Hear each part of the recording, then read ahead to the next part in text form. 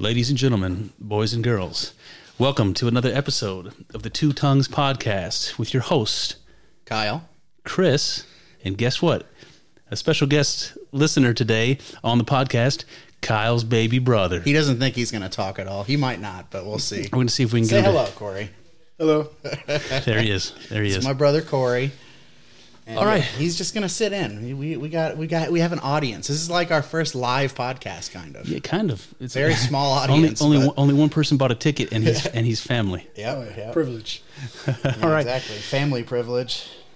All right. So, what are we doing today, Chris? Today, what we've already done What's today. on the agenda? Well, the item that's crossed off the top of the agenda is move broken treadmill from my basement. Piece of shit ass To the treadmill. garage. Trash ass, Nordic track ass treadmill. Yeah. So the wife and I bought a brand new treadmill, during COVID so we could get exercise and all that. Stay fit. Stay fit. I failed terribly at that. But the point is $2,000 for a treadmill, and it worked. It worked for 3 days, and that was it. Garbage. So it's so goddamn heavy that I needed the brothers Walsh to come over and muscle that thing out of here, but we did it successfully. That was a chore, man. It was a chore. I had the light end, too. I'm still sweating. Yeah, me too, a little bit. What was that, Corey? What was that what's his face? Derek Lewis said? My balls is hot. That's the one. I feel like Derek Lewis right now. So I have to say it's terrible to see Stipe lose the UFC championship last night. Yep, it's a bummer. He did beat Derek Lewis, whose balls were hot. This is gonna good. No, yeah, he did beat Derek Lewis, right? I Yeah. think so. Yeah, he did. I think this is going to be coming out next week. So this will actually be. You'll be like, this happened last week. You guys might be confused, but we're getting one in the can. So listening to this podcast is a little bit like time traveling. Yeah, kind of. All right, so on the podcast today, Kyle and I are going to continue where we left off. We're going to be time traveling a little bit in this podcast. See, I didn't plan that, but you're right. 1.21 gigawatts, bitches. 1.21 gigawatts. Corey, you know what that's from? Oh, No? God. Back to the Future, dude. Come on. Michael J. Fox. I wonder if the audio can pick up my sighing. Yeah, I think all right, it so can. all right, so where we left off, and my notes were the early years. So we talked about from the day we met until, I mean, kind of when you moved up to Cleveland is Yeah. when we kind of left off. Yeah. So I was 13, 14 when I moved up to Cleveland. As a result of our parents separating.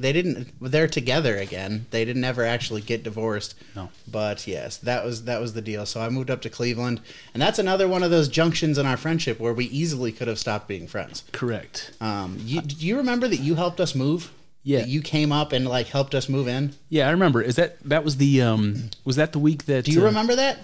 No, you don't remember that? Was that the week that we were playing? Got it in my notes. What was the name of the game? Legends of Legaia. Legends of Legaia. Yeah, man, we just binged the shit out of that game. Yeah, so for those people who don't know, that's an RPG for the PS1, right? First generation PlayStation. Was that right? I think so. I think it was. No, I think it was PS2, actually. It might have been PS2. Yeah. Oh, no. I don't remember. know. It's been way too Because long. I think it might have been one of those burnt games. I think it In which point case is- it would have to be the first one. the point is, it was an interesting game. It was a good game, It was yeah. like a turn-based RPG, but the fighting sequences were more like button mashing, like Mortal Kombat style. So it was kind of an interesting game. Yeah, I remember that game specifically. You've always been more of an RPG guy than I have. Yeah. I like, and I mean like the traditional kind of RPG games. Because technically, like Assassin's Creed is an RPG too, but it's not like the RPG style. When you say that I was more of an RPG guy, by that do you mean nerd? Pretty much, yeah. I mean, you know, Because I was, yeah. yeah. You were a cool nerd, though. I guess you could say. I don't know, man. I don't know if I would really classify us as nerds anymore. I don't think we're nerds. Corey does. Corey thinks we're nerds. No, I guess we are still nerds. But being nerds is like cooler now than it was. You know, back then, being into RPGs and you were a dork. That's true. Yeah, now you're kind of. That's like the hipster thing. Yeah, that's an interesting dynamic change. That reminds me of 21 Jump Street, Okay. the remake of that movie. I just spelled So Bob Kyle, all over so myself. if for the audience hearing the laughing, this is Kyle taking a moment while I was talking to take a drink of a deliciously refreshing beverage. Dumped it all over my Harvard Yep, hoodie. all over his shirt. That You is my fucking- alma mater. I did go to Harvard. You lunatic. You did go to Harvard. All right, so we're set the stage here. You're right. So you were like 13, 14 or something like that. You're moving to another city. I did come up and stay here with you for like a week. Yep, that was I think it was 2 weeks. I think you were. It might have been 2 came weeks. up for 2 weeks. That was the 2 weeks of Legends of Legaia. That was also the summer for me of Eminem and Bloodhound Gang. I think we talked about that maybe in the last podcast. We did, and I have that on my list too. It might have been on that first page. Let me see. It might have been on the first page that we did the last time. So, but yeah, absolutely. Hooray for boobies. Yep. Bloodhound Gang and whatever that first Eminem was, it the Marshall Mathers LP? I think it might have been the Marshall Mathers LP. Yeah. Or then shout out to Eminem. Yeah, dude, that Eminem CD was great. That especially when you're 14, 13. Oh yeah, absolutely. I was just talking about the other day about how awesome Eminem used to be versus how much of a complete bitch Eminem is now. Is he? Eminem sucks. In what way? He's one of the. I mean, I remember during Trump's presidency, he had this video come out where he's standing in a parking garage and all these dudes are around him, and he's spitting this freestyle about how much Trump sucks. It's like, give me a fucking break. Like, old Eminem would have been a Trump supporter just to piss people off. That's a good point. Fuck Eminem. While we're talking about Eminem, Yeah. I think this is probably a good time to talk about See if I can Frosted Tips. Oh, Frosted Tips. We're going back to We- before I moved a little bit. Yeah, but Eminem did have that Yeah. he did have that bleach blonde hair in the original. so did we. So did we, exactly. So I want to tell you a story about that. So this is back in the popularized by early Justin Timberlake with his beautiful curly locks and just highlighted with just golden blonde. It was a good look back then. Yeah, it was. Yeah, it was a good look. I don't know, but listen, my hair is very dark. yeah. So when you're poor like we were, and you go and get yourself a cheap, for highlighting Bleach kit from the fucking from the grocery store or whatever it is, you have to leave that bleach in for a very long time. Fucking A, for your hair, dude. Otherwise, it's just going to be orange, and it is. That's step one, is get your hair orange. Yeah. Step two is half suffocate from the toxic fumes with a plastic bag over your head until that shit turns blonde. Get that Kroger bag wrapped around you. And the reason the reason I go into this level of detail is because there was a time, and I think I was 14. I know I was 14 because I was a freshman in high school, where I had that blonde shit on my hair so long that it foamed up and dripped down the back of my head. I remember that now that you mentioned it. So I had these fucking skunk stripes that went down the back of my head. That's crazy. It seems like today that might be cool. Yeah, that would be cool. It seems like it might be cool, especially if I shaved off the sides entirely and just left the point is, it was awful. And I was a freshman in high school. I was self-conscious like to the max when you're 14 and in high school. And I had these blonde streaks down the back of my head that weren't supposed to be there. So I just imagined as I'm, every time I pass somebody in the hallway, they're seeing it and laughing at me. I felt like a girl who started my period.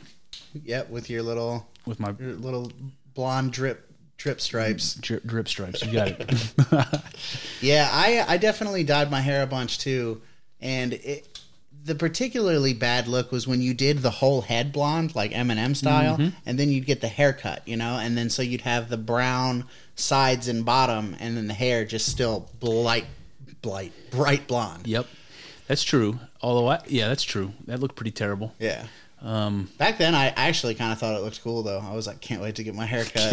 I'll have the two-tone fade thing going. Now Corey here is a couple years younger, and I don't think ever did that. You never did that to your hair, huh? I did. Oh, It was- yeah. it was You did? picture-proof. Oh, yeah. Oh, for sure. Oh, he did. Yeah, I don't remember. Yep. We were at Liberty or Evangel. He's referring to private school. Yes, indeed. Christian school, because again, as we said on the last episode, if you lived in Columbus and you sent your kids to Columbus public schools, there are dangers to that. And one of the dangers is that you don't learn anything and you get left behind. And that almost happened to me happened to my brother. The other danger is that you get the shit kicked out of you. Yep. That's another danger. Yeah, that happened to me a couple times. Yeah. My brother more, but he was in that school system through middle school. I wasn't. So Yeah, that's true. shit gets serious right around 12 years old. People start getting hormones. Yep. Jealous. Absolutely. The racism starts seeping out of their pores. Yeah. And you look at who's getting their ass kicked in that scenario, and I don't think it's the racism that a lot of people are probably imagining. But Nope. so yeah. And that's on you, listeners. Never mind. All right. So where are we at? Okay. So when you came up and helped us move, do you remember my mom bought us these like wooden katanas? They were like practice wooden katanas. Yeah, fucking of course I do. I'm trying to remember when I got rid of mine because I had it for a very long time. Yeah, I remember. That's right. I remember it was in your room. You You had like a Japanese display. You got a little cultural appropriation shrine in your room. when I was a teenager, I don't know why I had a love affair with you know what it was. Kung Fu movies and shit, probably. It probably started there. Yeah. But when I worked at that movie theater where you also worked in the notes in that mall. Now this was a theater that was inside of a mall going back to like the early 80s, and the mall kind of like the neighborhood kind of went south, and the mall closed down, and the movie theater didn't. The movie theater hung around for a long time after the mall was gone. I remember seeing movies in that theater when I was a young child. Oh yeah. Yeah. Oh yeah, absolutely. Do you? Mm-hmm. Yeah, man. Like I mean, the way the lights in the halls, the way it was all lit up, that movie theater is unforgettable. It is unforgettable. So what Kyle's referring to is there was like a T-shaped hallway, and there were obviously theaters along the top of the T and along the bottom of the T, and that T-shaped hallway was covered in what today would be like LED lights inside these clear plastic, shielding, and the lights would blink in sequence. So when you're standing in that hallway, if you're just standing there, it almost looks like you're floating through space or something. Yeah, go ahead. It's super dark, That's what I think. That's what I kind of always thought that it looked like, is like coming. The theaters are like a room of some spaceship, and you walk out into the halls of some spaceship. Exactly. That was a great theater. It was, and the lobby had like 100-foot ceilings, and the tiles all crazy colorful, and the lights, they had several of these really big lights hanging from the ceiling in the lobby. Yeah, that was cool as hell. Yeah, and they were always broken. Yeah, but when they were working, it was cool. The ones that spun, it wasn't exactly like a disco light, but they spun and twisted, so it was throwing lights all over the place.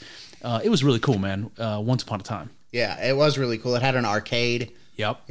So that was pretty sweet. And there was two stores. There was two stores in that mall that sort of hung in for a while. So when you went to the theater, you could also go to the video game trading store. Yeah. Which was called. I do not remember. I can't remember either. I remember the other store.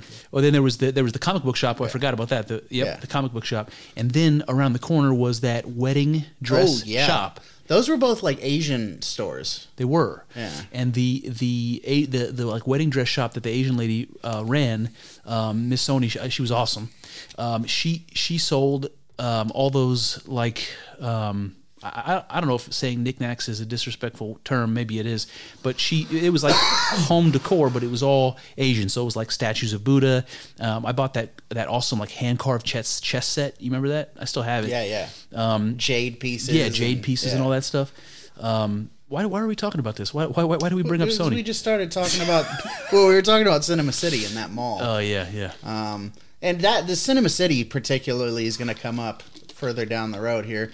I mean, that's like, that wasn't your first job, right? You had a job before that? Yeah. Pushing carts somewhere? Pushing carts, you got it. Okay.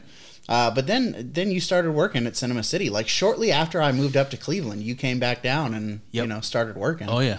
So. Well, yeah, you needed to work. Well, going back to you helping us move, was that the time that we potted roses for my current job? Corey's nodding his head like it was. It might have been. I think it probably was. I do remember that. I remember getting sort of sliced up the hands and arms by the thorns. Yeah, it's funny. I've been. I had to clean out a closet in the nursery office, And one of the boxes had a bunch of pictures in it, and I've been going through these pictures, and a lot of the pictures are kind of right from some of them are from even earlier. Some of these pictures are from 93. Whoa. Okay. So a long ass time ago. But it's just been cool. I've seen a lot of the people who were working there when we were potting roses and stuff like that. Interesting. Just blast from the past, man. Yeah, that was a fun time. There was also that girl whose name I can't remember. My neighbor? Her friend. Oh, okay. Yeah, Jessica. My neighbor's name was Krista. Yeah. So the story there is so I'm a teenager. So Kyle and I are just a couple of teenage guys in a new city, basically, for the both of us, and meeting the teenage girls, the local girls, and that was a fucking adventure at that age. It's an adventure, and I immediately took a liking to the one, and we traded phone numbers. Hey Kyle, knock it off, man, with the coughing. Trying my best. So this is back in a time when people did talk to each other on the phone. That was still a thing, and so her and I talked all night, and we made plans to go have pizza at that restaurant the following day or whatever. And I was super stoked about that, because I managed to get this date all by myself, and I felt like I was a hot shit at that time. Man. That was good. The problem was that we talked on the phone for like a couple of hours the night before, and we did all the getting to know each other talk, all of it. And it was a great conversation. I don't remember any of it, but I just remember thinking, this is awesome. This is going well. I'm doing great. And then I went on this date with this girl and had nothing to say. Nothing. It was the most awkward experience. It was terrible, man. Yeah. Embarrassing. Yeah. I put so much pressure on myself sitting there like, dude, you got to say something. And that just made it worse. Yeah. It's funny. A few years later, I ended up dating her for a little bit. Not like seriously. Yeah, I remember. But, but yeah, I remember that. I remember the restaurant you took her to was a deep dish pizza restaurant that I wish was still there. It'd be nice to have a deep dish place around, Oh, we're Oh, Stonehouse you don't care. You don't. What's up? That's where Stonehouse is around, right? Yeah, exactly. Yep. Yeah, so I went to Chicago one time when I was in college, like when I first started college, like maybe a couple years in, and I had deep dish pizza there, Chicago style pizza, and I was not impressed. I think it had less to do with the deep dish and more to do with the fact that I ordered red peppers on the pizza, thinking that was going to be crushed red peppers because. Not fresh red peppers, right? And they were like long slices of roasted red peppers. How long ago was this? I was probably like 19 or 20. So see, I wonder if you would like that now. I'm sure I would. Yeah, okay. But back then I was like, Chicago sucks. I could also understand like if you've never had deep dish and you're kind of expecting pizza and you get deep, it's like lasagna, Yeah. So, yeah, I don't know. I don't know why we're talking about deep dish pizza. Oh, yeah, that's right. Your little one day date that you had, that was an experience. It was an experience. It was a learning experience. You don't blow your load on the first phone call. Don't talk to these hoes. Don't talk to the hoes. Got to keep the hoes more decent. All right. All right. So, do you remember my aunt taking us to sushi? Oh, so that is not on my list. But absolutely. That was one of the things that your aunt did that made her so memorable to me, and one of the reasons why I felt such an affinity for your aunts up here, because I didn't grow up with them the way I did with your mom and dad. Sure. But they're very nice people, and that was one thing. It was like introducing me to this new experience, and so Kyle's aunt took. It was just the two of us and her, wasn't it? Yep. And we went to this sushi joint, and we hadn't had it before. And we were just trying to be brave, and I'm pretty sure she ordered like a sampler platter. Yeah. So we could try all different kinds of stuff. What do you remember about that? Yeah, I remember going to the sushi place. That sushi place is not there anymore. Things just disappear over time. Yep. But I remember going to the sushi place. I remember you taking a bite of sushi, and I would be willing to bet that she still remembers this too. You put the piece of fish in your mouth and instantly spit it out, and you said, and it was funny because I still don't really talk like this in front of my family, like the way I do on the podcast, and like I know that some of them listen to it, but it's nice knowing that I don't have to like watch them listen to it. But anyways, I didn't talk like this in front of my family. And you put this piece of sushi in your mouth and you spit it out, and you're like, it's what I imagined cum would taste like, or like the feeling of it in my mouth. And she cracked up at that. Wow. Well, I don't remember. I don't remember saying that, but I'm glad to know that it was hilarious. It was pretty funny. I do remember. I don't remember spitting anything out. I do remember putting a piece of sushi in my mouth and thinking there was no way I wasn't going to immediately throw it up. Yeah. Like it was this consistency of it. I never had a fish ever that was like mush when I bit into it. Yeah. And my brain was like, what is going on? Yeah. Error. Yep. But I do remember liking the roe. Okay. And it was like Salty. super fishy. Yeah. You know? And I was like, oh, that's all right. So you didn't really like the sushi the first time you had it? Some of it I did. Some of it I didn't. Well, that's kind of how I feel about sushi now. It's like some of it I could do without. Yeah. Dude, if I could eat like an entire sushi platter of just not salmon, tuna. Like, I mean, I love tuna. All of it's good. So my wife does the sashimi, and if she could just, that's just this fish, right? Well, no rice. Yeah, like for her that's ideal, just the fish. But sometimes it'll be the fish, but rather than rolled up, it'll just be laying on top of a bed of rice. That's my favorite kind. You like that? Yeah, that's the ideal for me. See, I like the rolls. I like the seaweed. But I like those too. Don't get me wrong. Yeah. But my wife, she likes the tuna and the salmon. But the tuna mostly. Tuna's and just shit, and she'll just eat that raw meat and like it's the best thing she ever had. Yep, good shit. Yeah. All right, off of sushi. This is not a food podcast. All right. I got one for you. What's up? Because it's embarrassing. Do you remember? All right, so when you came up here, one of the things that was different about Cleveland from Columbus is that you guys had like. This was before Starbucks, before Dunkin', and before Tim Hortons, basically. Oh, I do remember this. And Cleveland had all these like coffee shops, and some of them were bigger than others. Some of them were just mom and pops, but they were like coffee shops around here. Yeah. And you had one day, you and I dressed up like fucking Dr. Fraser Crane, and went to the coffee shop, and it was on purpose to have that experience. So this wouldn't have been that long after like that show was a popular. Baby, I hear the blues are calling. Toss salad. You got it. So this is what it was. It was dress slacks, dress shoes. Those shirts that were like, today you might call it like an Under Armour material, but that didn't exist back then. It was like a dress up shirt, but it wasn't a collar shirt. It was awful. but back then maybe it wasn't awful. But we were like 14 years old.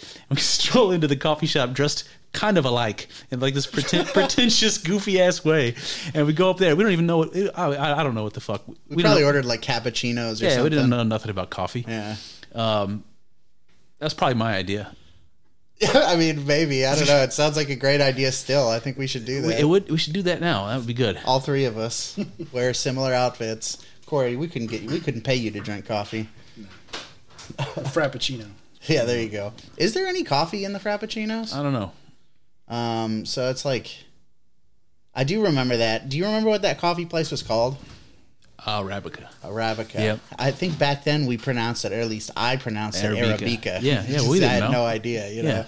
Arabica. Well, back then I had no idea that, that there was coffee, that type of that Arabic coffee was a thing. I didn't know that, you know. Do you remember the chocolate covered espresso beans?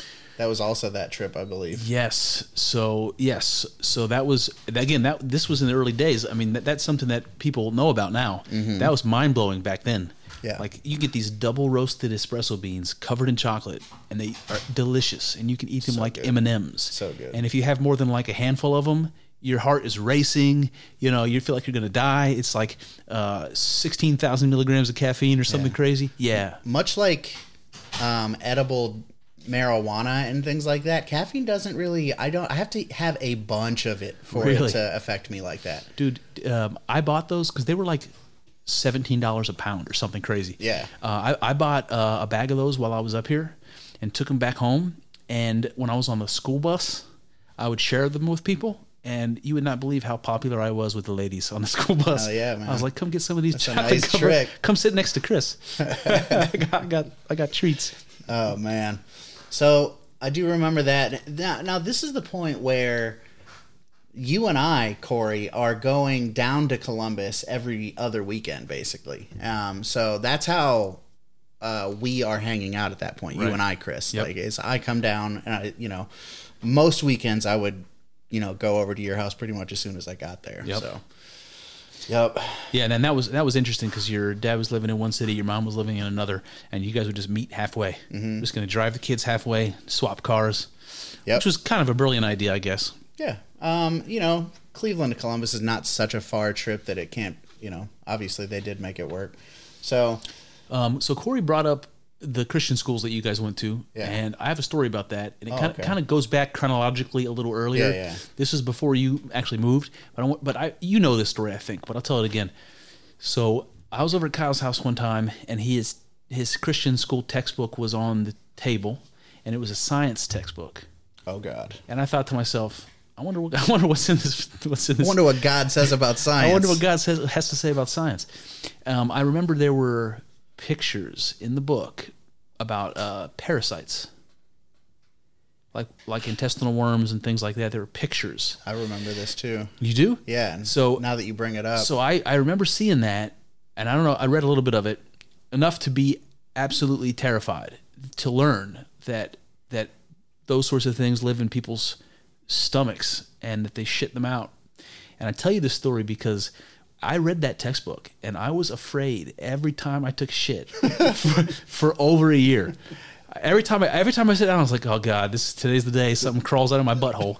I was not, dude. It was legitimately terrifying, like traumatizing for Yeah. me. Traumatizing. that is pretty disgusting. I mean, it's not like really fucking with me in my head like it did you, but that is gross. I Did mean, me, man. I bet you it would fuck with me if I took a shit and I looked into the toilet and there was a little monster in there. Oh yeah. Like that's not good. That's terrifying. You guys So, ever have a dog that got worms? And have that experience? I've never seen it in person. I've seen YouTube videos though of just like disgusting, or maybe not YouTube, but just weird stuff on the internet. Disgusting. Dude, I mean, It's so dogs. gross, man. Dogs are disgusting animals. I hope my dog never gets worms like that. It's got it hanging out of his butt. That's disgusting. That's so gross. Yeah. All right. That's your turn for a story, buddy. What do you got? Okay, so I was gonna keep going chronologically, but since you went out, this memory did pop into my head. Do you remember this one time? You used to go to church with us on occasion, Yep. and you also used to go to like the more fun church events, like the camping and the shit like that. You Yep. would come. And one time you came and you were flirting with this girl. You were like hitting on. You know exactly where I'm going already. Yeah. Go ahead and tell the story. Yeah, go ahead. Chris meets this girl. She's cute. He's talking. He's chatting her up like Chris does. Hot. And she, they're talking. And Chris says something to the effect of, "Oh, my cousin Luke." And she's like, "Oh, I've got a cousin Luke." And It was Jeff, but go ahead. oh, was it? Yeah. Okay. And so yeah, basically they found out that they were cousins. Well, after they had been flirting with each other. Yep. So you get so you're chatting up the lady. You're flirting. You're getting to know one another, and then your eyeballs start to get wide as you realize you got relations in common. And it was really embarrassing. And I don't know. Maybe I was like 11 or 12 years old or something, but Something like that. it was really embarrassing. But just for the audience's sake. Jeff is not blood related. Oh, I mean he is, but barely. We have a grandmother in common. Gotcha. And she was from his dad's side of the family, which is not related to me at all. Got it. So I say that for the audience, guys. Come on, give me a fucking well, it's break. not like you guys, banged it out. No, we anyway, did not. So. But yeah, that was a crazy. How does that happen? That's why they used to make people get blood tests before they got married. Do you know about this? No, I didn't know. It was required by law and common all over the country up until like 1950. When you got married, before you got married, you had to get a blood test to ensure that you weren't close enough related that your children might have trouble. Yeah. That was a fucking problem in this country that they wanted to make sure, you know what? Well, we might as well go ahead and do a blood problem test. in a lot of like tight-knit communities, you know, like you get these religious communities or most of them are religious communities. It's like Amish, things like that. You know, I think some Hasidic Jewish communities it's like that. Where there's just not a lot in the pool, you know, so you kind of end up banging your cousin. I mean, imagine being Jewish, because they're, especially if you're religious, because it's really important for them to marry other Jewish people, and you know that's part of the thing. I don't think we'd get away with that. That's a weird little double standard. No, we definitely couldn't get away with that. Yeah. Although I don't know, I guess Christian people can. But I still think it's more frowned upon. But well, you know, but with the Jewish religion, it's one of those weirder situations because Jewish is a religion, but it's more than a religion. It's also like an ethnicity. Yes, indeed. And that's not the case with Christianity. Yeah. To say you know, like I'm German or something, and I'm only going to marry a German. Yeah, that's a problem. You can easily say that's especially if you pick German. That's like you really hit the nail on the head with that one. But okay, so like I said, I moved up there. You helped us move. You come back down here. You get a job at Cinema City. Yep. Okay, and Cinema City definitely was. It opened a lot of avenues for things in our lives. You know. Yep. Just meeting people, things like that. Oh, that's interesting when you put it that way. Yeah, because it kind of was the hub of what became our adult social life. Yeah. You know. Because when I first started working there, it was me and my sister and our buddy Matthew, who's going to be on the podcast one of these days. Shout out to Matthew. Yes, indeed. And you know, and Matt's buddy Josh, and you know, but then it extended, you know, with Kenny and Charity and all these other people who ended up. I know we're getting ahead of ourselves now, but. When you sort of fractured off and you and Matt kind of did your own thing for a while, you guys were much more involved with other friends and you know, and a whole other social scene that at that time I was married. Yeah, I was going to say, I don't think Matt and I fractured off from you. It was more like you were living your big boy adult life with your wife and kid, you know, and you're like, you weren't going to come hang out and like make believe that you were Johnny Knoxville with Matt, Kenny, and me. You know, basically, you weren't going to get in a shopping cart and that's true. But to me, it did feel like fracturing. Oh, I'm off. Sure it did. Yeah, I'm sure that makes sense. And my you know, we'll get to the my ex-wife. Yeah, that's coming. That conversation and all that. Well, no, I guess not. You know her at this point, though, right? Oh yeah, I mean, I've known her since I was 12 years old. Okay, you know, so.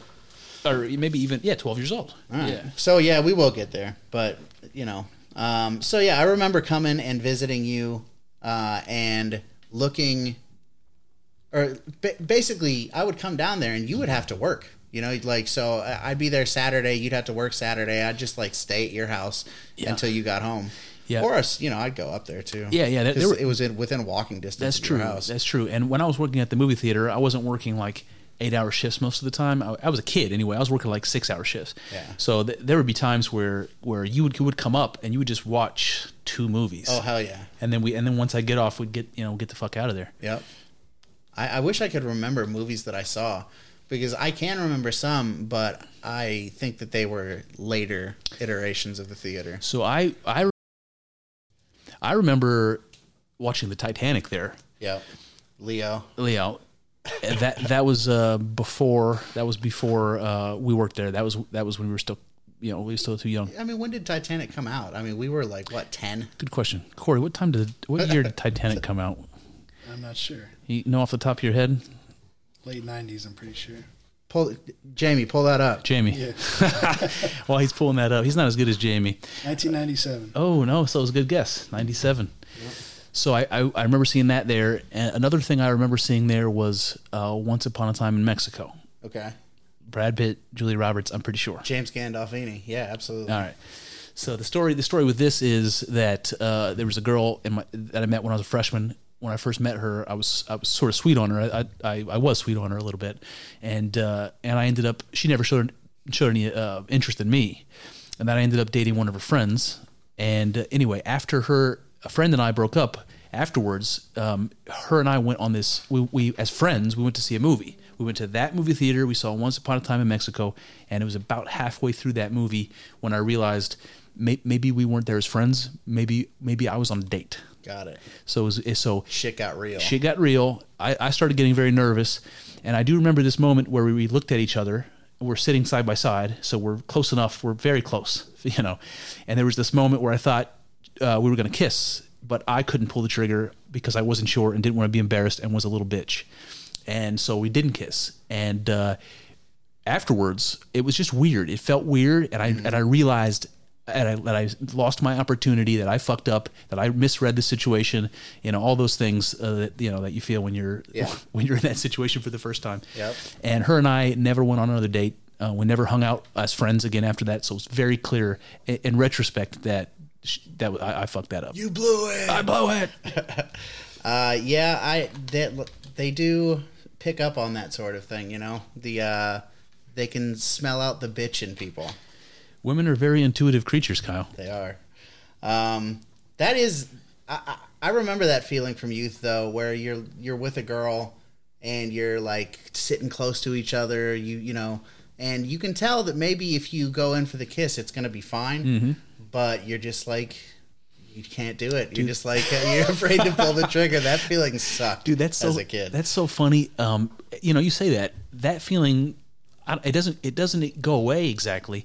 I mean, it does in the sense that once you've kissed a dozen girls or something, it's not like you're going to feel the same level of anxiety when next time you go to kiss a girl.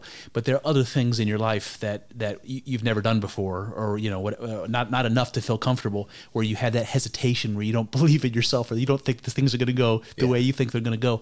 And so many times that keeps you from doing something that would be fun or exciting, something that that would have been a good experience. Sure. That happened to me way more than I like to admit growing up. Absolutely.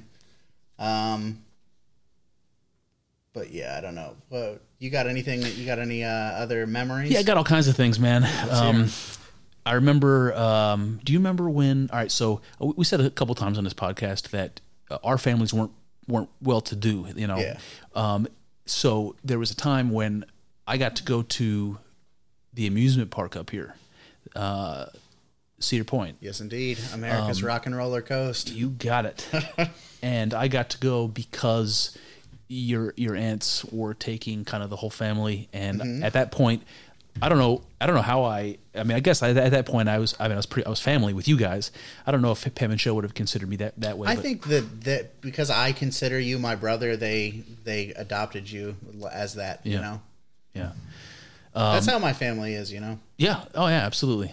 If somebody brings someone to us and they're like, this person means a lot to us, and they pass the smell test, we're just going to accept you. Especially mom. Dad, not so much. Yeah, that's true. Dad's a little...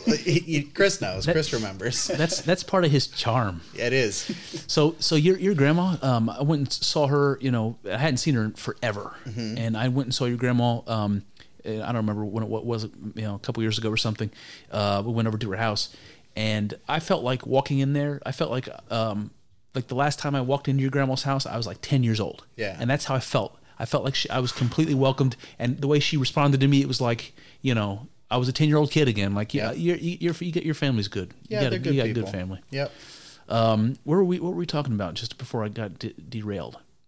Cedar Point. Yeah, Cedar Point. Okay. Exactly. So we got to go. Thanks, Jamie. so I got to go to Cedar Point with your family, which was really cool. And I remember this was when. Okay, so first of all, we stayed on a hotel that was on the kind of campus of the theme park. So we got to go in like an hour earlier than the general public, which is awesome. Especially when this was like the second year that they had at the time the tallest roller coaster in the world. So it was a brand new roller coaster. It was like only a couple seasons old. This is Millennium Force, right? The Millennium Force. Okay. We waited, so we went right to that, and we ended up waiting a long time, even though there was no line because we got right in there. Yeah, there might have been like 40 people ahead of us, which is like nothing at that theme park. It's like 15 minutes we could have been on there, but we waited for like over an hour because apparently in the morning when they're running those roller coasters, they test run the roller coasters several times every morning before they start putting people on them, just to make sure there's no issues. So they did that. Good idea. Yeah. So they did that, and then all of a sudden we started seeing people on the roller coaster, and the line's moving, and then we started seeing empty carts. So we're watching the roller coaster go by, and there's nobody on it. So, we were kids, and maybe if we were a little older, we would have realized, well, that seems weird. Something's not right about this. They were having trouble with the roller coaster in the morning, and we eventually got on the roller coaster. And the very first hill is, you know how it is, click, click, click, click, click, click, click, cut straight up vertically, real slow, and you just get higher and higher and higher. Dude, think about how much just natural tension is built up on that. Oh, God. It really gets you primed for the roller coaster. Yeah, I feel like that sound, it's not even necessary. They put that in there just to mess with you. Yeah. But this is also, guys, at Lake Erie. And when I say at Lake Erie, fucking at Lake Erie. So when you get up to the top of this hill, it's like a beautiful view. You can see, everything. The point is, we get right to the top, right before it's going to release you. And we're kind of towards the back, so we're still, we're almost back, on our backs basically. And whatever problem was happening with the roller coaster happened. And so we think we're going to go, and we think there's this moment of tension building where we're getting ready to drop at any minute. And then like people start looking around, and we're not dropping.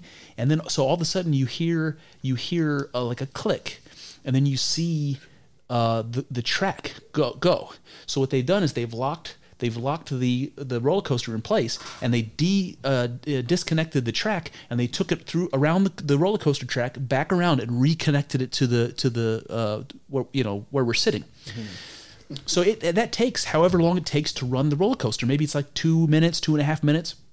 So we have 2.5 minutes of sitting there in sheer fucking panic, and the kid behind me, or maybe two behind me, it was his first time on a roller coaster. Oh, so he's nervous. He's scared. After the first minute goes by, he's crying. So you got this kid crying. And this is what I remember. I remember somebody yelling up to somebody sitting in front of them to throw them a cigarette. Oh, I remember and that they too. just drop it. They just drop this cigarette to the guy. That's hilarious. While this kid is crying in panic behind us. Yeah.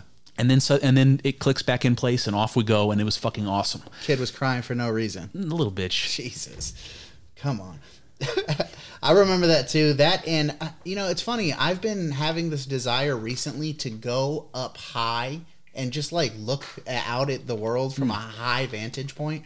And I've been thinking, like, what can I do to do that around here? And I've been thinking, like, go to a tall parking garage or something. Have you tried marijuana? Yeah, well, that might work. If you want to get a high view. Yeah, get a high view of something low. So here we go. What else do we got here? Oh, I can keep going. But it sounds like your turn, though. What do you got? Anything? I remember one of the times I was coming down to visit, when I came down, we would sleep in the same bed. Sometimes we would sleep like head, foot down at opposite. Yeah. Sometimes not though. No. Sometimes you just sleep, both heads at the same end. Butt to crotch. And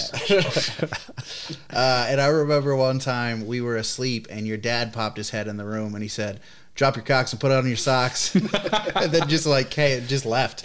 And then we went to the driving range, and that was a lot of fun. Yeah. But that line will always stick with me. Drop your cocks and put on your socks. I actually said it to Chelsea the other day. Did you?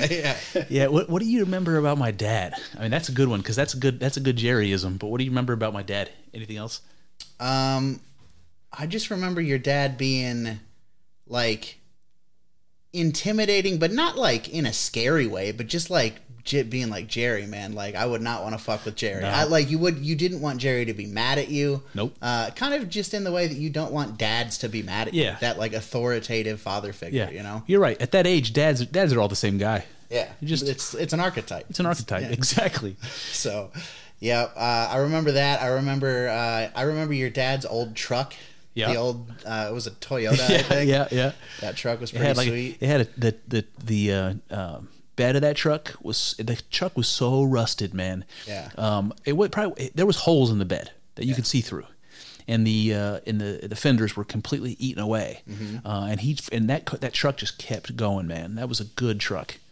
Like it must have been like an early '90s small Toyota. Did your dad do work on it himself? You know what, man? My dad, a lot of the cars we got when I was growing up were cars he got through work. Yeah. So a lot of times if people would go to get their car repaired, and my dad worked on transmissions, it's expensive to repair a transmission. So sometimes people would say it's not worth it. I'm not even going to go pick it up. It's not worth the cost. I'm just going to forfeit the car. And of course they have one of those signs that says if the car is here for more than 48 hours after the job's done, then it becomes property of the shop. So that's how we got most of the cars we got. That's how we got our little minivan that I learned to drive in. That's how my dad, I'm sure it's how he got his truck. Yeah. So I remember going fishing with your dad a couple of times. That's a good memory, man. I remember one time we went fishing, and this was like much later in life. This was maybe like 10 years ago or something. Yeah. Maybe somewhere in there, 10 years ago, something like that. We went to what's the place up there? Hoover, yeah. Yeah. And your dad had the cool boat that had the remote control. Oh yeah. That's pretty sweet. I have a Hoover Reservoir story. Yeah. I went up there one time. Do you remember back in the day? You remember back in the day when Old Navy? All right, so Kyle mentioned on the podcast, on the last reminiscing podcast about when we were kids, that I had all different colored shoelaces to put in my shoes to match with the clothes I was wearing. So fast forward a few years, when Old Navy had those like $2 flip flops, I had every color flip flop, including some of the girls' colors that they didn't have in guys' sizes. I just get a couple sizes up, and I get the pink ones and the purple ones because you never know in a situation what color flip flops you're gonna need. That's true. You might need some pink flip flops to match your book bag. That's right. It's an inside joke, but for the audience, I carried a pink book bag, kind of as a joke because nobody would have done that, and I did that for the last 2 years of high school and the first few years of college. I had a pink book bag. I did it too in my freshman year of high school as an homage to you. Nice. Yeah. Nice. Awesome. So anyway, at the reservoir, the reason I tell you about flip-flops is I was wearing flip-flops that day. Went to the reservoir, and the sun was going down, and the reservoir has these it has these sand, I don't know what they are. It's like peninsulas that go out into the lake a little bit, into the reservoir. And if you kind of walk down the rocks, you're not supposed to, but people do. And the people will build fires there. Homeless people will be sleeping there. There's garbage all over the place. It's kind of gross. But we walk down there onto that little sandy shoal, and you walk out into the water a little bit, and the sun's going down. It's beautiful. And I was with my ex-wife, and so we're just walking. At which point I step on a broken bottle. Oh God. And it was half buried in the sand. Just somebody was out there partying and left their bottle. It goes right through the heel. Oh God. Right, Oh God. It goes right. All my weight stepped onto it, dude. It goes straight through my little foam flip flop from Old Navy that cost $2, offering me zero protection. Mm-hmm. If this was D&D, this item would have a -2 defense. It was not good. I step onto this broken piece of glass, and it went through my heel. Through my flip-flop into my heel. So I lift my leg up, right? So I bend my knee, I lift my leg up, and here's this fucking bottle sticking out of my foot. God, it's I have to reach down and grab it and pull it out of my foot. Oh God. I have no idea how bad it is. It's at this point, it's pretty dark. So I just throw the bottle. I'm like, we got to get the fuck out of here. So I'm walking back up these rocky, hill up to the car. And I can hear the slush. Oh, I can God, hear. so you're gushing. I'm gushing. Okay. And I can feel the warmth on my foot. I know I'm bleeding bad. Is it slippery at all? It's slippery. It's sticky because Okay. I'm Blood, stepping on it over and over again. Yeah. So anyway, I finally get up to the car, and this was the very first time. It was a new car, brand new car, and I was a dumb kid and bought a brand new car, and my dad co-signed for me, prince of a man, and I never missed one payment, and I was never late. Hell yeah! So I did what I had to do, but the brand new car had a first aid kit in the car, so that's cool. If it wasn't for that, I don't know what I would have done, but I just cleaned it up with the first aid kit, wrapped it up, and went home and did get stitches. I probably should have. Didn't go to the ER. Probably should have. I just did what a dumb 18-year-old kid does and just let it heal. just Hey, put a little Neosporin on it. You turned out just fine.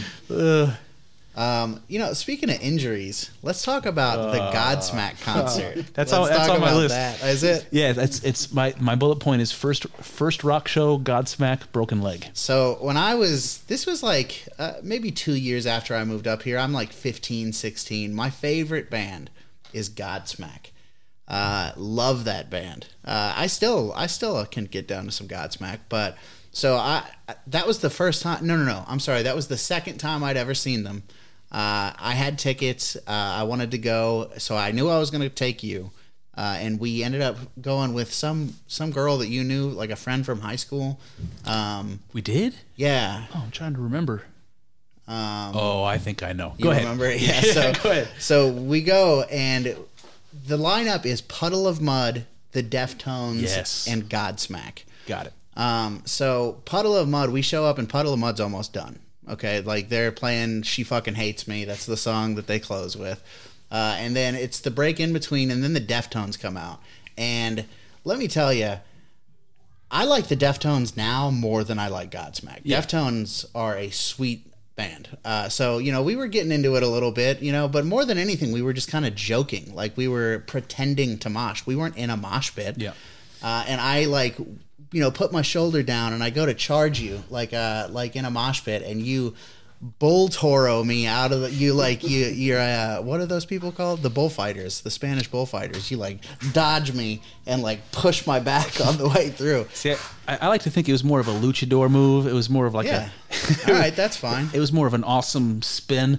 No, it was self-preservation. A big guy like yourself, when Kyle says we were getting into it, he means we were getting into the music, but we were also, we're kids, and we're standing in the cheap seats, in the lawn seats, watching the people who had expensive tickets down close to the band, moshing and having fun, and we wanted to fucking be a part of that. It was, we were too big of pussies to go get in the mosh pit though. That's true. Because there's a mosh pit in the I keep wanting to call it the field. What's it called? Yard. The yard. Yeah. Yeah, whatever. So we could have gone and gotten into a mosh pit, but we would just preferred to mosh with each other. Yeah, we just two guys Moshing. just hitting each other fucking idiots. So I put my shoulder down and I'm coming at you, and you tore I did. Whatever. Matador. I matadored you. Exactly. Thank you, Corey. So I go, the yard, it's got kind of a slight downward slope to it, It does, yep. And I my weight's moving and I go forward and I kind of trip and I fall, I kind of fall and I dig my toe into the ground, and then all of my weight comes down and just forces my foot to bend backwards the wrong way. And I broke my leg. I broke it pretty bad. I thought it was, I stayed. They took me down to the injured area. Yeah. I had to call my dad and be like, I want to stay, but they told me I have to get your permission. And he was like, I don't care. So I'll tell you what I remember from my point of view. I remember when you fell. I didn't think anything of it. Yeah. Well, by the way, when Kyle says all of his weight came down on it, you have to remember what I told you in an earlier podcast. Kyle and I were fat kids, so when he says all his weight came down, we're talking about a significant, I think this was a thinner point for me. still significant, Still, I was a big guy. enough to break your leg, and so this is what I remember. I remember your eyes when you when you made eye contact with me for the first time, laying on your back on the ground, and you said your eyes were big. And it was so serious, the look in your face. And you were like, I think it's broken. That's what you said. Yeah. I think I broke it. I think I broke my leg, something like that. And the look in your eyes, the seriousness of the look in your eyes, I was just like, fuck, what are we going to do? Yeah. And I don't remember how you got to the medical tent. They saw it happen. Oh, they People did? saw it happen, Okay. and they sent a wheelchair up. Yeah. And so I do remember you coming back in a wheelchair. Yeah. And I remember you climbing out and laying on the ground and watching the rest of the concert, laying on the ground with a broken leg. Godsmack, baby. I'm not missing it.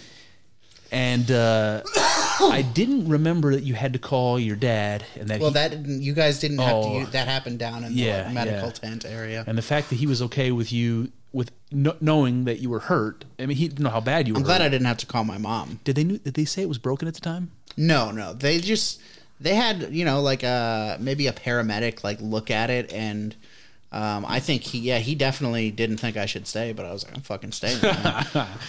So you watched the entire Godsmack set from the ground. Yeah, sitting down. And then we went home. Yeah. And then you went to sleep.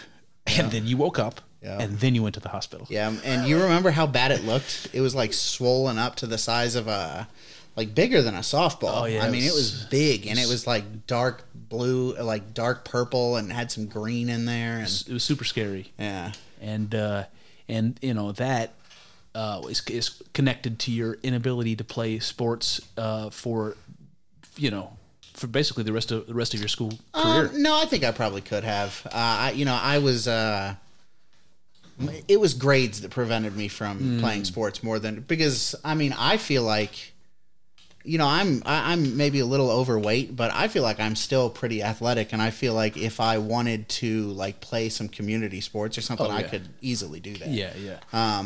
So it was more like grades and attitude that kept me from, playing sports. I was more interested in whatever the fuck I was interested in high school. Was that the only bone you ever broke?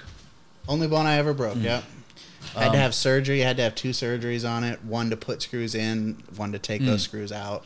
So I have two stories. First of all, while we're talking about being at the amphitheater, I want to talk about the Warped Tour. Oh, fucking A. But before we do that, I want to tell you, because you were talking about bolts, there was a kid I went to high school with. He was like a scrappy, kind of like white trashy kind of guy, but scrappy. And he was always fighting. Sounds like a guy I don't want to fight. I don't know why you're always. That's exactly the kind of guy I don't want to fight. Like scrappy little white trash dude. And he's like smaller than most of the guys, so he had a little bit of a chip on his shoulder. Got that Napoleon complex. Yeah. But he was a nice guy. Yeah. But this is the thing. He got in a fight with a kid and broke his arm. In the fight somehow, and then he had a cast on his arm. And I remember seeing him with the cast on his arm, and then he comes back to school, several days later, the cast is gone, and he's got these metal pins stick out of his arm with a metal rod that goes in between the pins, and it's all on the outside of his arm. And I was like, dude, what happened? And he said that the kid that he fought when he broke his arm, was walking by his house, and he was in the garage working on something, and the kid talk some shit. Oh God. So this kid saws off his cast while he's in the garage and goes back out and beats this kid's ass again. Jesus Christ. And obviously re-injured. He hit him with his broken arm. Yeah. So the doctor at that point was like, well, I guess you can't be trusted with a cast. We're going to have to put these fucking pins in these. That's insane. So he ended up having these sort of semi-permanent, titanium freaking rods in his arm. Yeah. So yeah. Wolverine. Like Wolverine. Adamantium. Oh man. That's insane. That's a kid who likes to fight. That's a kid who would just, like I said, I don't want to fight that guy. Nope. That's insane. So what was that story connected to? The Warped Tour. I want to talk about the Warped Tour. Okay, let's talk about Warped Tour. So the venue where you and I went to see that Godsmack concert, it's the same venue. Yeah. At least the early Warped Tours. Yeah. Big venue, outdoor. What do you remember? Because going to the Warped Tour at that time, this was in the early days. This was when punk rock was making a resurgence in the late 90s, early 2000s. Screamo had just kind of begun as a subcategory of that Sure. type of punk rock. The scene was built up around it. This was back when the X Games and skating were hugely popular, and it had come back from the 80s. It had come back to this resurgence. This was in the Tony Hawk days. So there was the skating, there was the punk rock, and the Warped Tour. And that coming of age for us, getting out on our own, going to this concert, that was a big deal. And we went several times year after year. What do you remember? I didn't go to as many Warped Tours as you did. That was true. More of a you and Mac thing. I mean, I don't get me wrong. I went to a few Warped Tours. I think I only went to one down there in Columbus with you guys, though. Yeah. And that was one One thing I specifically remember is seeing the band The Spill Canvas and not being blown away. Yeah. And like really liking their music on, the CDs and whatnot, but just seeing them and not really just being like, eh. No, I completely agree with you. That's a band that my wife she refuses to listen to. She thinks they're terrible. Even the professional recordings, she thinks are absolutely terrible. Dude, Staple Gun, come on. It's a good song. It's a good song. But they do. I don't want to make this comparison because I don't know enough. I was gonna talk about how they're kind of non-traditional cadence in their singing. It's like the lyrics were drawn out a little bit more than what you would like them to be. It didn't sound clean enough, and I just reminded me of some of the complexities of intentionally doing that. And so I was going to compare the Spill Canvas to Tool, and I decided I better not do that. I'm not like one of these people. I'm sure there are Tool fans who would be like, but I'm not one of those people. I mean, I think that Tool's music seems to be much more complex, but it is. I mean, the Spill Canvas, I completely agree with everything you just said. Like, they're kind of in that genre of emo, punk, indie kind of, but they do things just differently enough to where I'm like, no, there's something. I like something about that. I do too. I do too. But I do remember seeing them live. I think they're still a band. I think they are. Yeah. I remember seeing them live, and again, this was in the early days, and they were kids. I mean, to be fair, but they may have been 17 or 18 years old. Yeah. But they had zero stage presence, and it was so boring. It was like, oh man, I don't even know what analogy to use. I kind of want to say like if you ever like have sex with somebody who's not into it, let's say, or something. It's like it was hard to get to the end of that show. Yeah. It was like, at some point I just want to wipe my dick off and get out of there. Good Lord. Do you remember seeing anyone else during that analogy was great. I do. I remember certain bands that blew me away. The first time I heard the Matches. I was at the Warped Tour. They were on a small stage because this was before they got big, but it was after the release of that album, Kat Von D Killed the Locals or whatever it's called. Kat Von D. Whatever it's called. So it's Yvonne Dahl, I think, killed the Locals. Yeah, but potato, tomato. Exactly. So I heard them from a distance, and I was like, "Who is that?" And I walked up a little closer. They didn't have a big crowd because nobody knew them, and I was just dumbfounded. And Dog-Eared Page is what they closed with, and that was like their big hit up, and it was not even close to the best song on that album. No, that was a great. It's funny you mentioned them because I've been listening to them a little bit recently. So good, man. Pretty good. If anybody hasn't heard that first Matches album, you should look that up. It's very good. So, what are some other Warped Tour bands that you saw that I'll tell you one Warped Tour experience that I had. I was watching The Devil Wears. This is not the same Warped Tour. This is like later years. Yeah.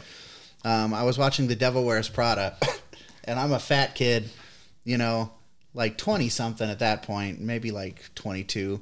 And I'm wearing a shirt with cut off sleeves and basketball shorts and like a sweatband, because Warped Tour, it's hot and sweaty. Oh, it's super hot, yeah. And I am in the pit for that, and I'm trying to do like these cool hardcore dances, and I sprained my ankle, right? So I sprained my ankle. I go over to the side, and I'm like, sprained my ankle. I let it go for a second, and let it cool off, and then I get back in, and I immediately sprained the other ankle. I shit you not. Oh, you bitch. So my day is basically just ruined. That was like the most miserable Warped Tour ever. And you got to walk the whole time. Man. I'm just dying. But I remember the first time I saw Taking Back Sunday at the Warped Tour, and the first time I saw The Academy Is. Okay. And I can't remember which band it was. One of the two. Maybe it sounds more like Taking Back Sunday, where the guy was. Corey's showing us a picture from back in the day. Oh, terrific. Oh, yeah, it's a good Warped Tour picture. Just look how miserable I look. Oh, God. So, in any case, what was I talking about? Corey? I'm sorry. He wasn't paying attention. Son of a gun. I lost it. What was it? I was talking about Taking Back Sunday and the Academy. Yes, there you go. Boom. And but first of all, both of those bands, when I saw them for the first time, completely mind blowing. And I knew the bands before I saw them live, but they were not disappointing. And again, this was probably Taking Back Sunday, where he's singing into the microphone. He's spinning it around like he does. Man, that's Adam for sure. Adam, Yeah. he's spinning it around, but then he would spin it around his neck. Yeah. And it would go all the way around his neck to the point of choking him. The mic would bounce off and spin back the other way, and then he would pull it back to his hand, and so theatrical and so fucking awesome. And it just left an impression, man. You know who was good with that kind of shit too was Burt McCracken from the Used. McCracken. I never saw them at Warped Tour. Actually, I don't think I ever saw the Used. Period. Listen, I saw the Used with my wife, and it was like late in it was relatively recently. Okay. And this is my thing about the Used.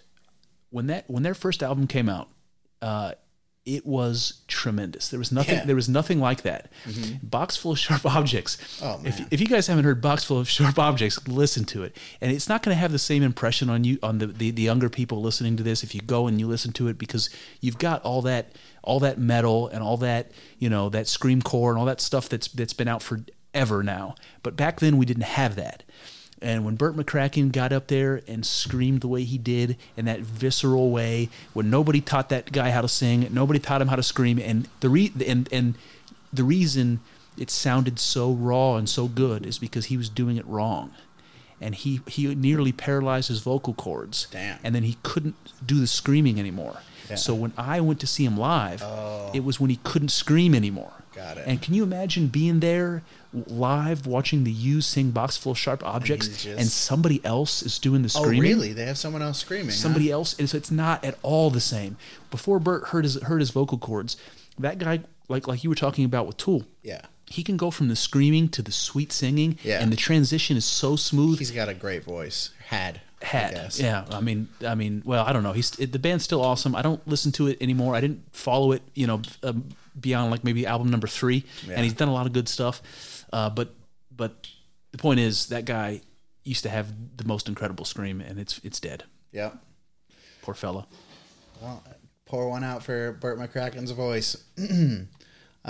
So, do you? I don't know. You got any other Warped Tour? Corey, you got any Warped Tour? Who's the best band you ever saw at Warped Tour? Can you think that? Anything That's memorable? a tough question. There's a lot of good people there. Yeah, so. but just anything memorable, anything that comes to mind? I'd say Under Oath and Devil Wears Prada. Oh, dude, Under Under Oath. Oath, yeah. I mean, Devil Wears Prada too. Do you like Devil Wears Prada, Chris? They're They're a little heavy. a little heavy for my taste. There was a time when I was hanging out with Aaron and listening to a lot more of that type of music that I did develop a taste for certain of those bands. Yeah. And the Devil Wears Prada was not one of the ones I hated. The ones I liked the most were We Came as Romans, and there was another one.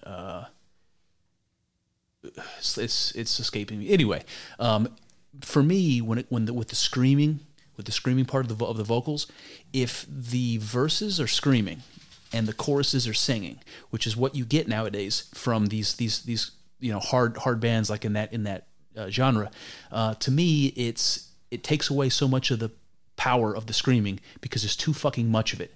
What Burt McCracken would do sing the song, and when the chorus came or whenever he felt like it, he would just grind out a scream. Yeah. And sometimes it was a chorus, sometimes it was like a vocal that was spanning a bridge in the song. That where it's punctuated with the visceral screaming, that is dope. I love that. Yeah. You always have loved that when it does. The screaming adds like an emphasis to the emotion of it. Yes. I don't really view the screaming as strictly that. I think that screaming is, like there are a bunch of different techniques. Some techniques for the guitar you use for metal. Some of it flamenco for the Spanish type acoustic shit. And I think that screaming in like a very heavy metal band it's just like another singing technique. I don't know. I don't think about it as adding emphasis. I think if all of it's like that, then you're going to find the emphasis in different places, different ways.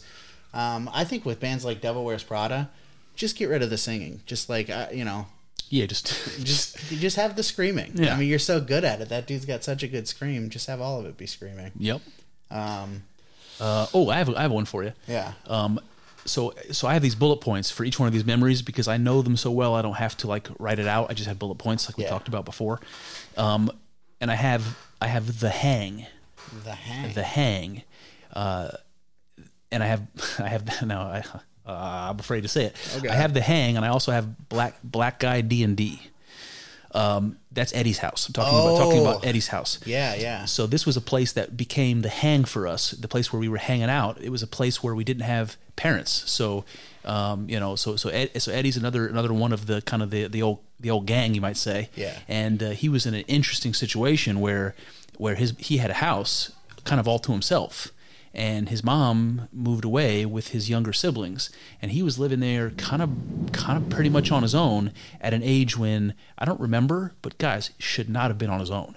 But he was just doing it, and he continued to go to school and everything, and living there by himself.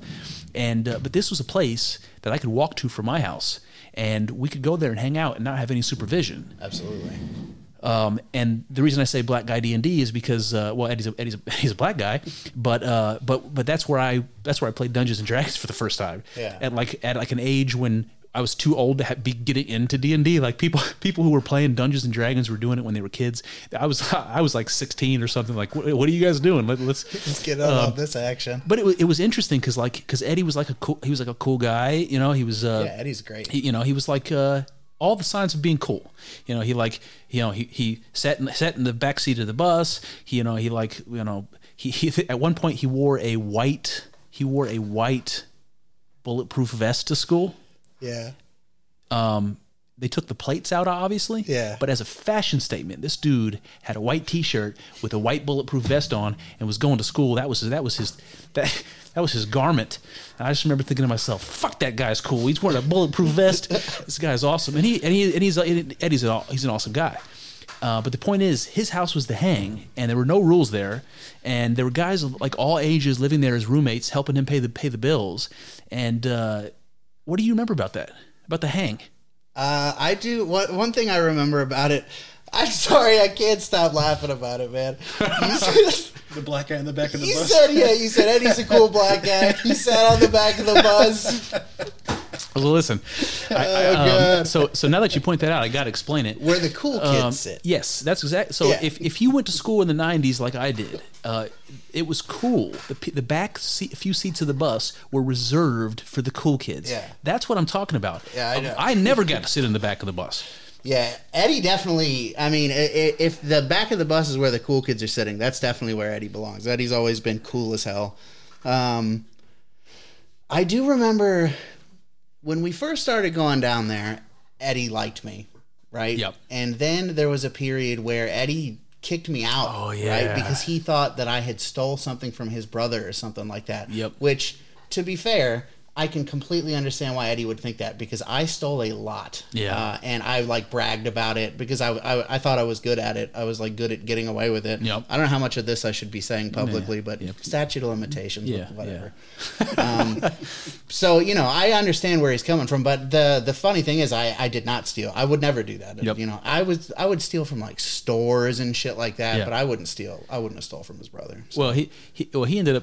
His brother ended up being a little bit of a shady character as a teenager. I don't know him anymore, but I just remember him racking up. I remember him racking up a tremendous amount of pay-per-view porn.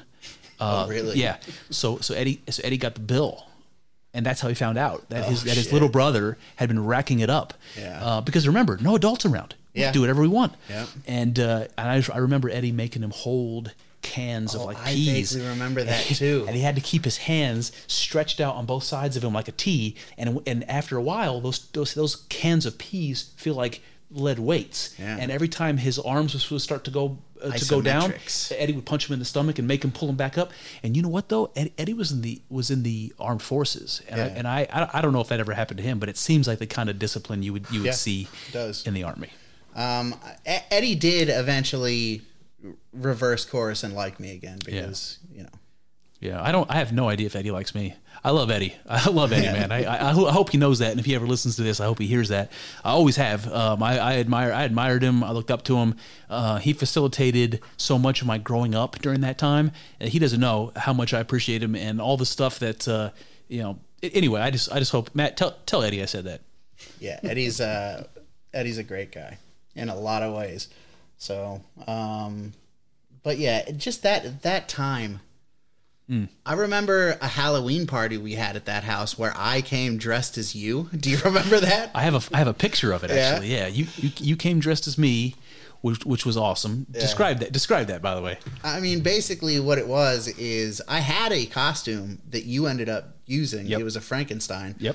I had that costume, but I was at the Halloween shop with everyone else shopping for costumes, and I saw this wig. It was this big curly-ass black wig, and I was like, that looks like Chris's hair.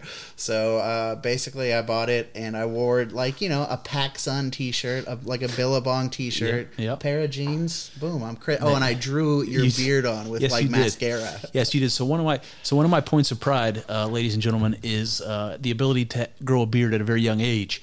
So I had, first of all, I had these dope ass Disco Inferno sideburns. You did.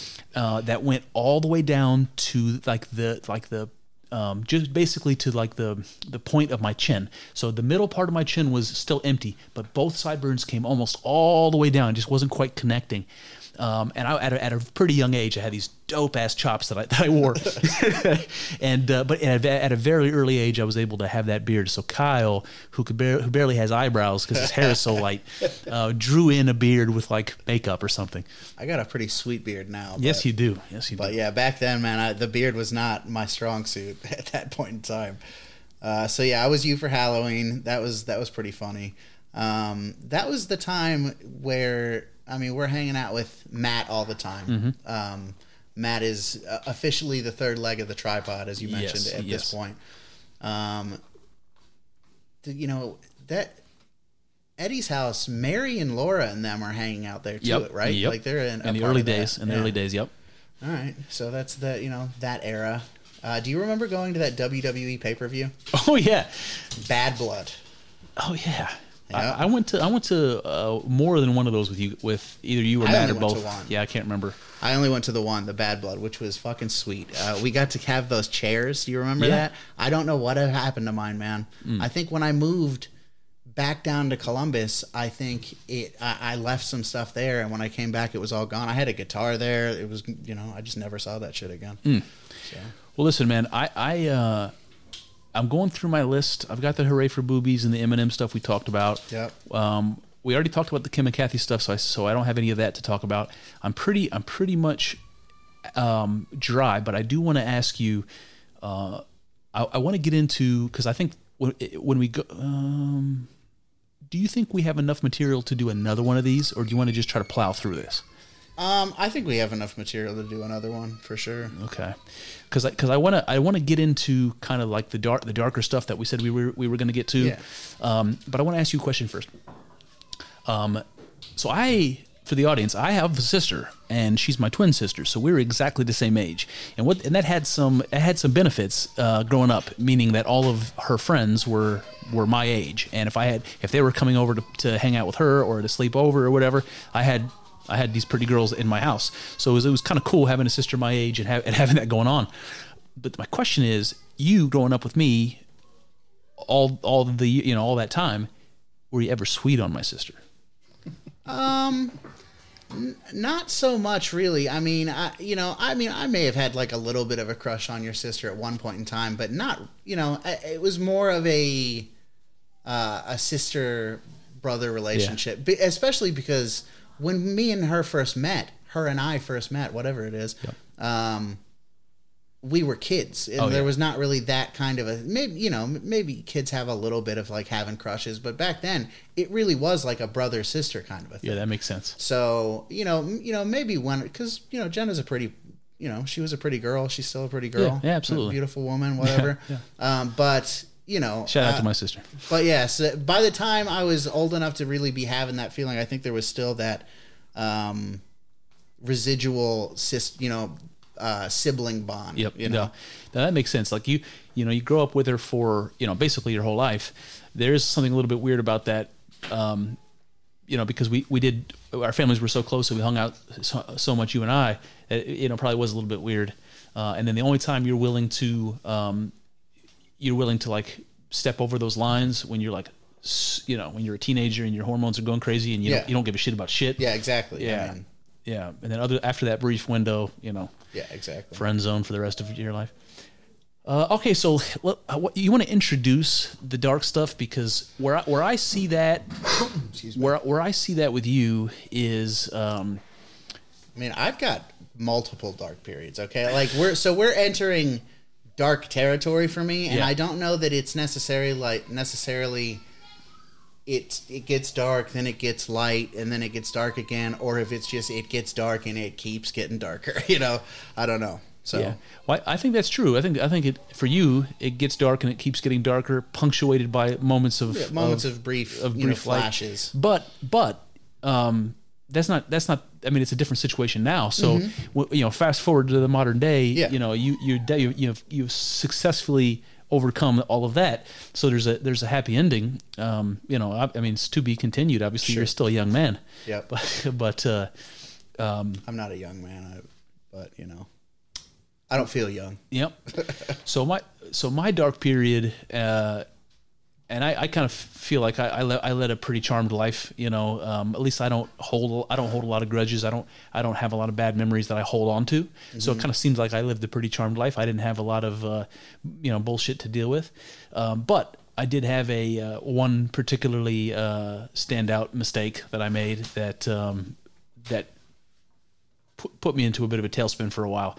So I don't know if we want to talk about that or save all that stuff for the next one, but I just queued it up for the audience that it has to do with, I've been married twice, so it has to do with everything that led up to my first marriage and how that fell apart. Yeah. So. I think we should save that for, we can address it a little bit, but I think we should save it. I think I just did address it a little bit. Yeah. So we did that.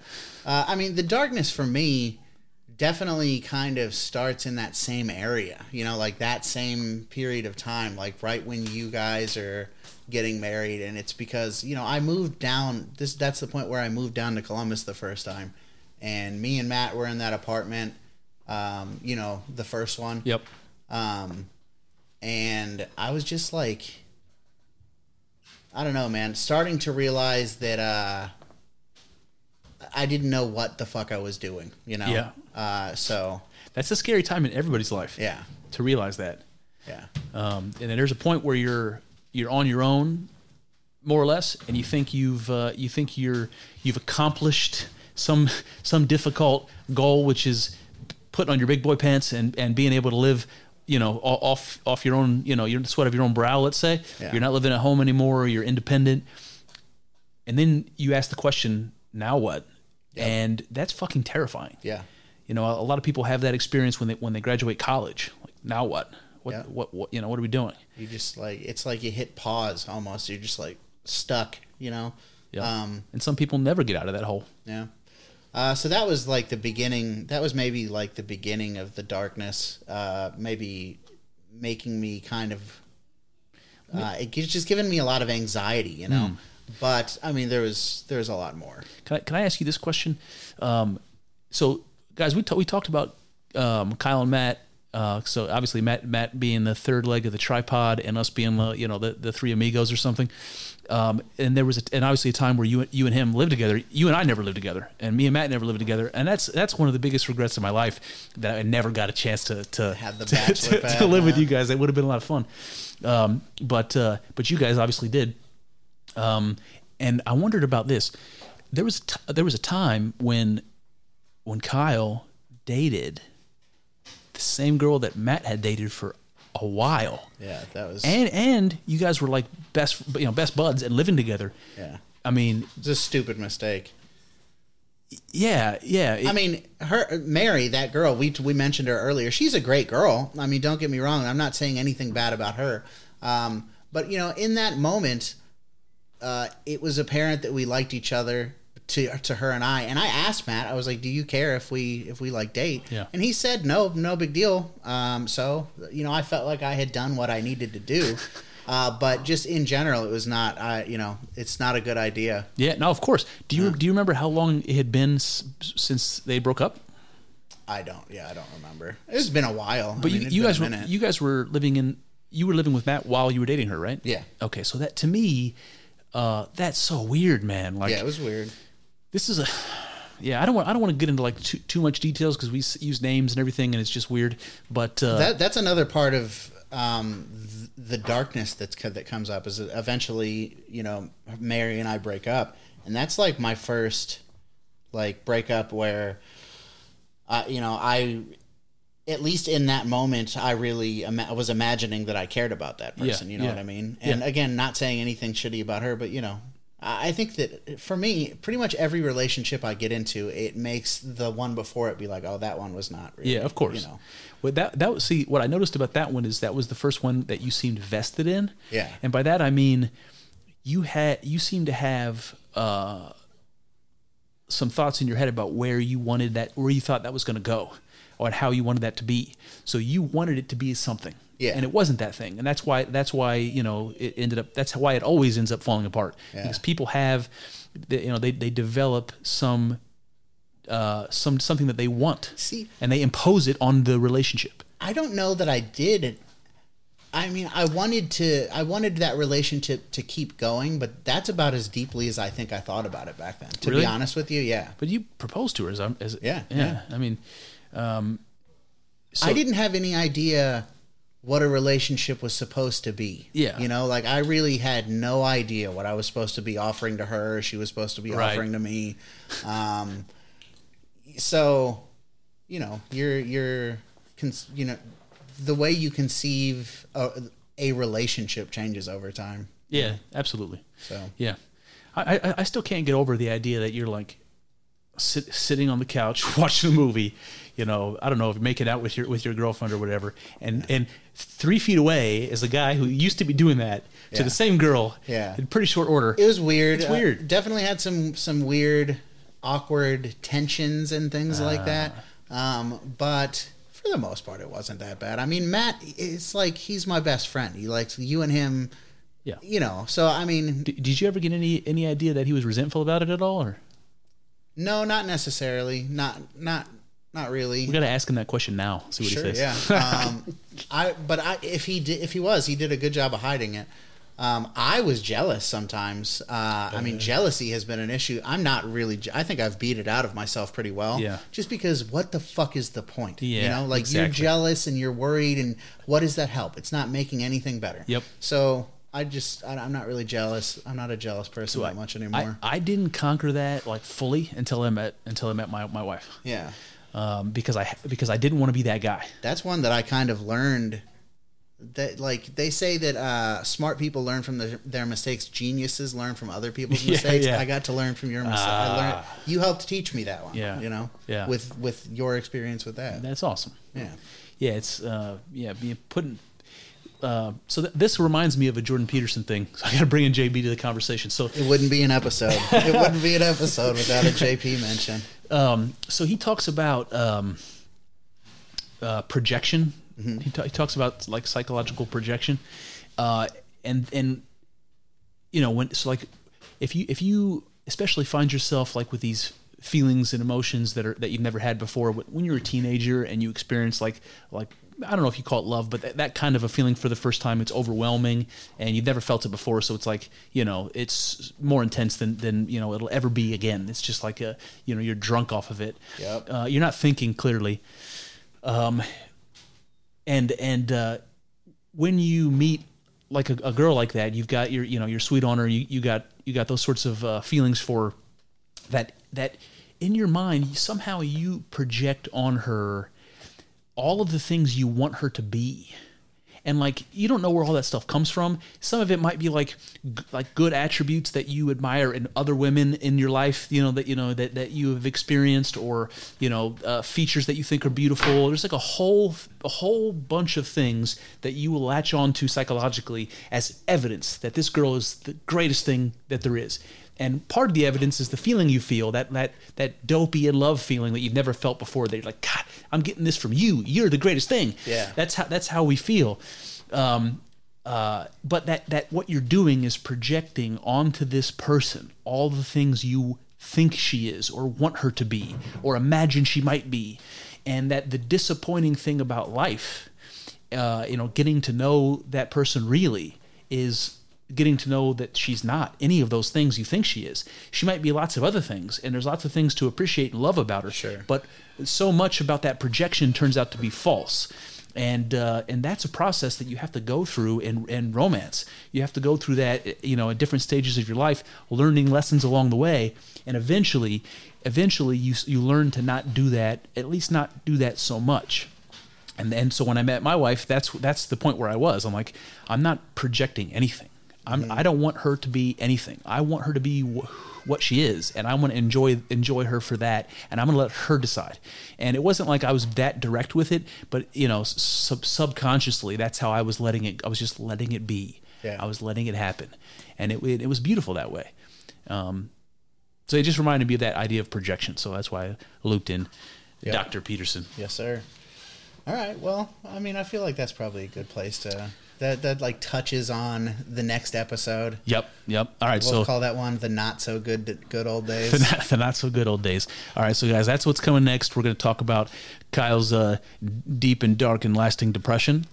We're going to talk about what brought me to the binge watching of Lost, because we brought that up in the last one. That was my deep dark depression. We'll talk about what drove me to binge watching all of the porn on the internet. All of it. And then we'll try to figure out some way of bringing that to the current day, and then you guys will be up to speed, and then you know us, and you're our friends. Then the podcast is over. All right, guys. Thanks for hanging out. Corey, thanks for hanging out with us as well. Stay classy, Cleveland. Love you guys. Love you.